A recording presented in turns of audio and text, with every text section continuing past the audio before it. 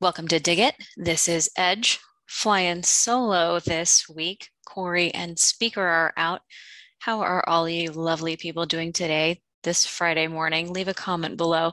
Love to hear how you guys are doing. We're going to cover a lot this week. So we've got the Ketanji Brown Jackson confirmation, Disney's backlash, and the Colorado abortion law, as well as we're going to talk about why the media is turning on Biden and suddenly admitting the Hunter laptop is real. And we'll talk about HiveMind's latest video on the Elon Musk stake in Twitter and what that all means. So stay with us. Let's get started. We're going to talk about the Ketanji Brown Jackson confirmation this week. So yes, Ketanji Brown Jackson was confirmed by the Senate this week in a 53-47 vote. And so I don't know if this came to as a shock to any of you. We kind of all expected it to go here, but here's what I'll say about it. The Ketanji Brown Jackson confirmation vote this week has really brought the discussion of the rampant child porn distribution to the forefront, and to just listen to the Democrats and some Republicans downplaying it and marginalizing it as some sort of conspiracy theory has just been really eye-opening for a lot of the public. The protection of child predators is just on full display here in Congress as the Senate has moved to confirm Creepy Pedo Joe's Supreme Court nominee, who conveniently and consistently goes easy on child porn criminals. So the Democrats are consistently arguing in these confirmation hearings for KBJ that it's Congress's fault that the sentences are too light for child porn criminals, not KBJ's fault. So Republicans called their bluff this week and proposed a bill. And this bill was for strengthening the child porn criminal sentences and giving a mandatory minimum sentence of 5 years. And so Josh Hawley presented that bill this week and proposed it. And of course, it was shot down and blocked by the Democrats, who are doubling down now and putting their protection of pedos agenda on full display, which is just disgusting. But the Democrats have solidified their brand name at this point with that of and synonymous with groomers and child predators. But of course, they can't get the job done without corrupt Republicans who are right there alongside of them, like that of Murkowski, Collins, and Romney, of course, right? So they got their confirmation of the pedo protector to the Supreme Court, but I think the backlash against this will have devastating repercussions to the Democrat Party forever. This is going to be a career-ending vote for a lot of these pedo protector politicians. What do you guys think? Leave a comment. But speaking of pedo protectors, this week also we're really seeing Disney's agenda on full display. Disney has received a huge backlash against their child grooming agenda, and it's been glorious to watch. The public awareness of Disney's blatant agenda to groom and sexualize kids has just exploded. Hashtags like groomer, groomergate, They've been trending. Pissed off parents have been protesting outside of Disney's headquarters, calling for a boycott of Disney. And people are putting their money where their mouth is by canceling Disney Plus and canceling their vacations in droves. Look here, it was our happy place. Families cancel Disney trips, abandon Disney Plus over companies' woke ideology. So people are really starting to come out in force and put their money where their mouth is. And Disney Plus is seeing massive cancellations across the board, boycotting all of this because of their groomer agenda. And it's been great to see. So, and it's just like the confirmation of KBJ. Liberals in the media and on social media are now showing their true colors when it comes to grooming and to run to Disney's defense. So, pedo panic groomer left melts down as agenda to sexualize children is exposed. So the pedo dam is breaking.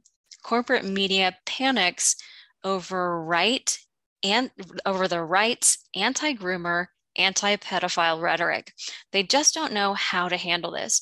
So they're rushing to the defense of Disney and KBJ and, propping the DeSantis's bill for parents' rights to protect parents' rights to protect their children, kindergarten through third grade, when really, and calling it the Don't Say Gay bill, when really this is all about protecting kids kindergarten through third grade from being groomed by teachers secretly behind the backs of parents. And in just, the recent days, all of these headlines coming out, headline after headline, trying to come to Disney's defense, and they've just been hysterical. Let's read this one. The new Red Scare. The right leans into pedophilia accusations against the groomer smear. It's not pro-pedophile to back Ketanji Brown Jackson, and it's not grooming to oppose Florida's new education law. Here's another one. Conservatives are smearing Don't Say Gay opponents as pedophile groomers. And another one. Why are Republicans so concerned about grooming? It just goes on and on.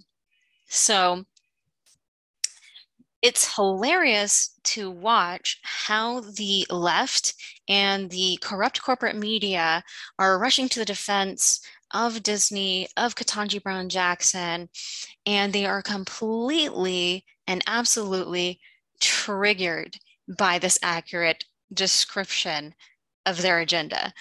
And so we should just keep doing it because it's working. How many times have we on the right been called fascists and Nazis and all of these other derogatory words that were totally inaccurate? But here we actually are being accurate with a description of teaching children kindergarten through third grade about sexuality as grooming. It is. That's because it is grooming. So just in case anyone thinks we're going too far with our characterization of teaching kids aged K through third grade about sex, don't take my word for it. Take the American Bar Association's word for it. And this kind of information that they have on their website breaks down the different types of grooming of kids, which can be used as evidence of sexual grooming to convict offenders, right? And what do they have here on their own site? It says, other behaviors predators may be using during the grooming process are discussing sexually explicit information under the guise of education. That is exactly what teachers across the country are doing. And that is exactly what the bill in Florida was designed to protect children from, as well as showing the child sexually explicit images, which we know time and time again we have seen throughout books in libraries, in schools, and pamphlets and posters and all kinds of resources distributed to children in schools, K through third grade, we're talking about here, that are sexually explicit images. So there you have it. But I guess this week we should call this podcast all about protecting the children because they are coming after the children. And this week really has put on full display whether it's the Ketanji Brown Jackson confirmation in the Senate or whether it's Disney and the left's defense of Disney over grooming children. It's become very apparent that the left, the Marxist agenda for this country does not care about kids. They do not care about the family at all. And one other example of that this week is this bill out of Colorado. So in another disgusting display of how the left is truly coming after our children, Colorado has signed a radical abortion bill into law, making abortion legal throughout the pregnancy, including late-term abortions, the killing of viable babies with no limits. Disgusting. Read here, it says, the new law declares abortion to be the fundamental right under state law and denies all rights and legal protections to any fertilized egg, embryo, or fetus. And this goes up to birth. So it also prohibits cities and municipalities from banning abortions through local ordinances, such as others have done through the Sanctuary City for the Unborn movement. And they're also warning because of the language or lack of language used in this law, pro-lifers are warning that the legislation also jeopardizes one of the only abortion regulations left in Colorado, which is the parental notification law for minors, meaning it may bring into question whether or not underage girls who obtain abortions can do so without notifying the parents. So this is an extremely radical abortion law, giving no rights whatsoever under the law to the unborn child, but giving the mother the full rights under the law to have an abortion all the way through pregnancy, including late-term abortions of viable babies. Absolutely demonic, disgusting, and evil, pure evil. They're not hiding their hatred for families and children anymore. They are putting it fully on display. And if that's not a wake-up call for you, I just don't know what is. But Colorado is not the only the only state. Colorado has joined 15 other states and Washington, D.C.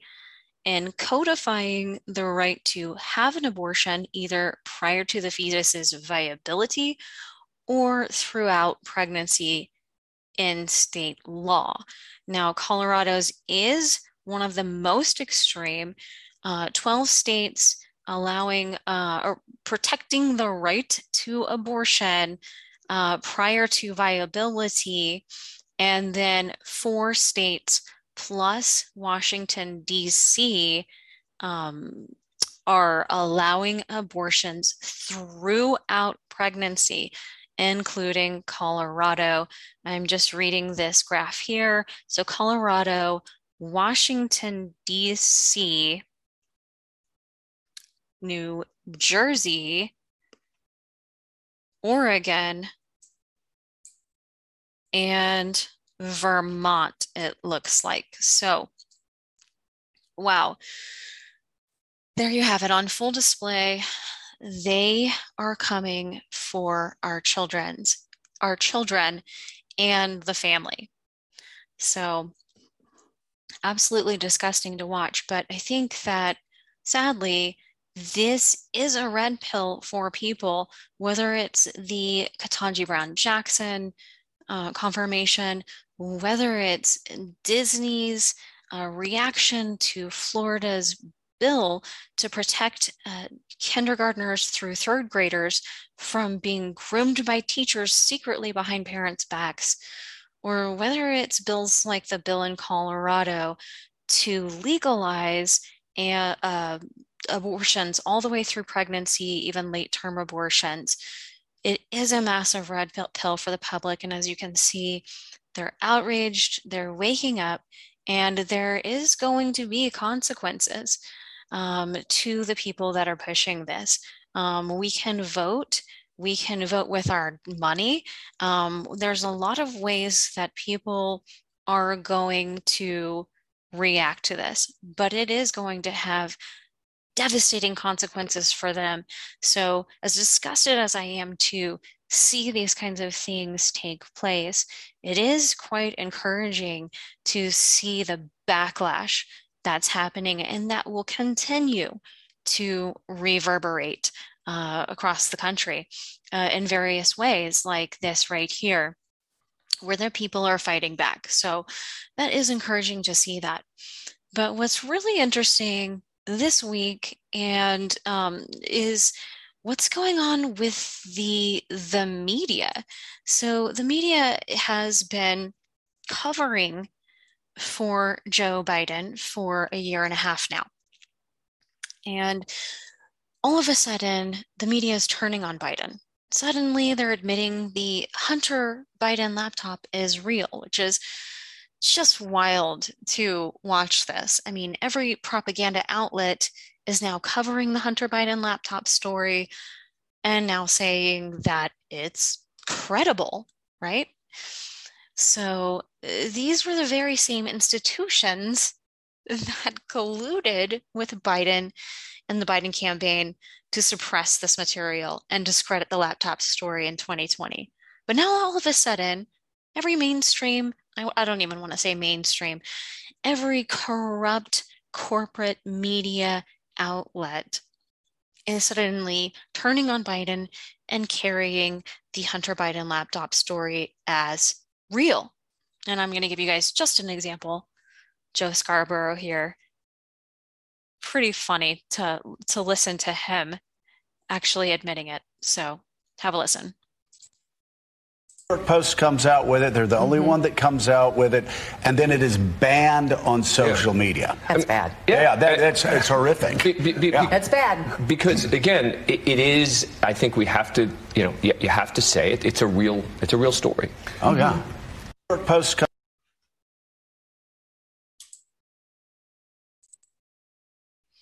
And this is the very same Joe Scarborough that was calling the Hunter Biden laptop story false and a hokey story. I know that none of you listening to Dig It give a crap what Joe Scarborough says. It's simply notable to see, to watch these clowns in the media now finally admitting it. And it does have to raise questions as to why are they doing it now? Why now, suddenly, are they turning on Biden? Well, I think that they never really gave a crap about Biden himself. He was always just a seat filler. I mean, they knew this dementia-ridden, corrupt pedophile was just filling a seat for a time being. It was really about maintaining their power. They didn't care who filled the seat, just as long as they maintained power. And when they knew that their best chance of getting in was with Biden, they knew they were going to have to do some sort of bait and switch. We all knew they were going to do a bait and switch, right? In fact, I'm kind of surprised it didn't happen sooner. But here we are. It looks like the bait and switch is upon us. They're ready to make that switch and install Biden's replacement, it seems. So who and how has always been the question. But another thing that happened this week was pretty interesting. Because as we've all kind of commented in the past, here we have Barack Obama, coming to the White House. And this was yet another signal that they're publicly showing that Biden's done. I mean, he's absolutely just done. And the shadow president, Obama, has now emerged from the shadows. And he was just visiting the White House this week, but the kind of attention that Obama received, the kind of the way that Biden was completely shrugged off, not even acknowledged, it was very clear that they were making a public statement here that, look, this is the real President Obama. We all know that Biden's a puppet and that he means nothing. He's just a seat filler. So definitely see them making moves as far as trying to signal to the public that they're done with Biden and ready to move on to whomever is going to fill that seat. But just saw this Babylon Bee article this week commenting about it. And, sarcastically, of course, it is Babylon Bee. President Barack Obama returns to the White House after growing tired of working remotely. And how many times have we seen Babylon Bee articles actually predict reality? So this is just really, yes, it's sarcasm, but it is true, and we all know it. So normally, a president can only hold 2 offices, said Barack Obama to other elites gathered at the White House.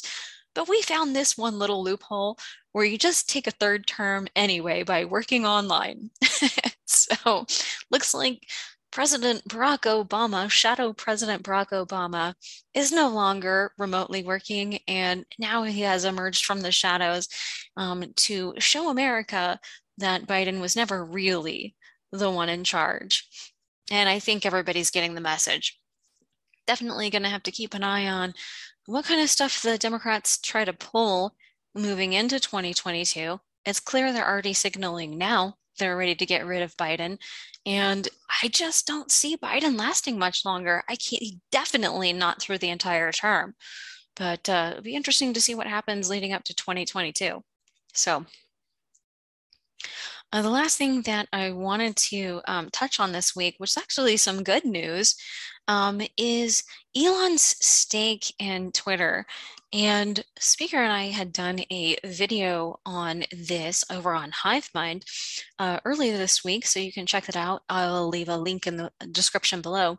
But we just talked about how Elon Musk has bought over 9% of the shares and has been appointed to Twitter's board of directors. And this news comes after Elon has been very vocal about Twitter censorship. And he has vowed to make significant improvements to Twitter. So it has been hysterical to watch the liberals, especially working from within Twitter, be completely triggered by this. And there has been speculation about how active or passive this role will be by Elon Musk on the board. But he did this week file an SEC filing, originally taking a passive role in ownership of Twitter, and then amending that filing, changing that filing with the SEC to take an active role in the management of Twitter, meaning he has full intentions to make some changes, as he said very clearly on Twitter. So, what are those changes going to be? Lots of speculation, but he's definitely put out lots of tweets talking about how Twitter is essential. Free speech is essential for a functioning democracy, and Twitter does not uphold free speech. And we even have video of the CEO, Parag Agrawal, speaking about their policy and how they do not care about the First Amendment. They do not care about free speech. It's more about who is heard. So basically admitting that Twitter has been shadow banning accounts and amplifying the accounts of the voices that are politically and ideologically aligned with the left and Twitter. So nothing surprising there. I myself have personally been banned from Twitter around the same time that Trump was banned. And so I think people are wondering what kind of changes are down the pipe for Twitter. Will suspended accounts like Trump's account be reinstated? I think that's a possibility, but I'm not going to hold my breath. We'll see. That'd be nice to see if Elon Musk is actually really wants to see free speech on Twitter, then you're going to have to let the 50% of their original users back onto the platform before they banned them all, in order to have that balanced discussion instead of a one-sided echo chamber discussion that is currently happening on Twitter. Twitter currently is really just a social engineering platform, echo chamber at this point. So in order to make it a free speech platform that allows debate, you would have to, in my opinion, reinstate accounts that have been suspended, including Trump's, mine, and millions of others. Will there be an edit button? This is interesting. I know a lot of people were considering, or were talking about how this needed to happen and have always talked about that. But Twitter had, funnily, Twitter admitted this week that they are in the works, that an edit button is in the works. And what was funny about it is that they wanted to point out and make sure that everyone was aware that it had nothing to do at all with Elon Musk joining the board. But I do think some positive things could come from this. I think that we could benefit from this. Musk, I do not idolize Musk in the way that many people do. I do understand that Musk is a populist and he's a disruptor, which can be good for us in a lot of ways. And I think that he thinks his intentions are good, but I know that he's terribly misguided on thinking that there's only one way for humanity to survive the emergence of super AI, which is to merge with AI, known as the singularity, which is what he's trying to accomplish with Neuralink. And I think that would actually be the end of humanity. So I fundamentally disagree with Elon Musk on that.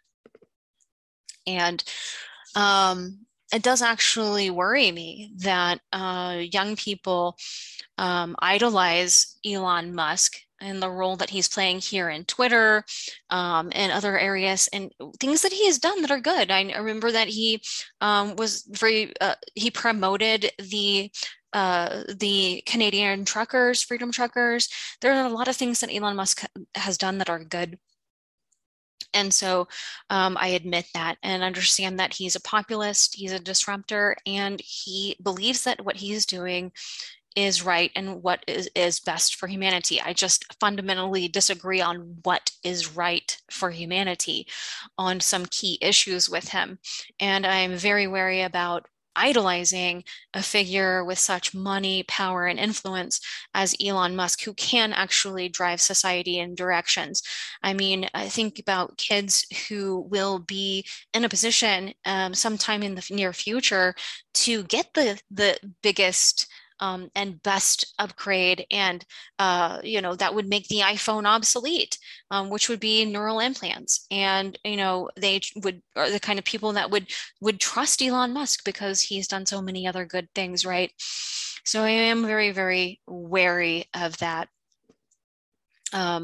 Because I know that even with good intentions, the road to hell can be paved by good intentions. So you have to look at more of the outcomes of those good intentions, not just the intentions themselves. But seriously, this Twitter takeover, it does look like a good thing for us, the ones who have been banned from Twitter and who promote free speech. And I think that it could be a positive thing for us for the time being, though I remain very guarded about Elon Musk in general and his other ventures like Neuralink. So tell me what you think, what your thoughts are on any of these topics this week that we've discussed. Hopefully, Corey and Speaker will be back next week. And thank you guys so much for sticking with me as I fly solo this week here on Dig It. Please be sure to share this podcast. We're on BitChute, Foxhole, Gab TV, iHeartRadio, Odyssey, Pilled, Rumble, SoundCloud, Spotify, Stitcher, TuneIn, and YouTube. And we'll see you back next time right here on Dig It.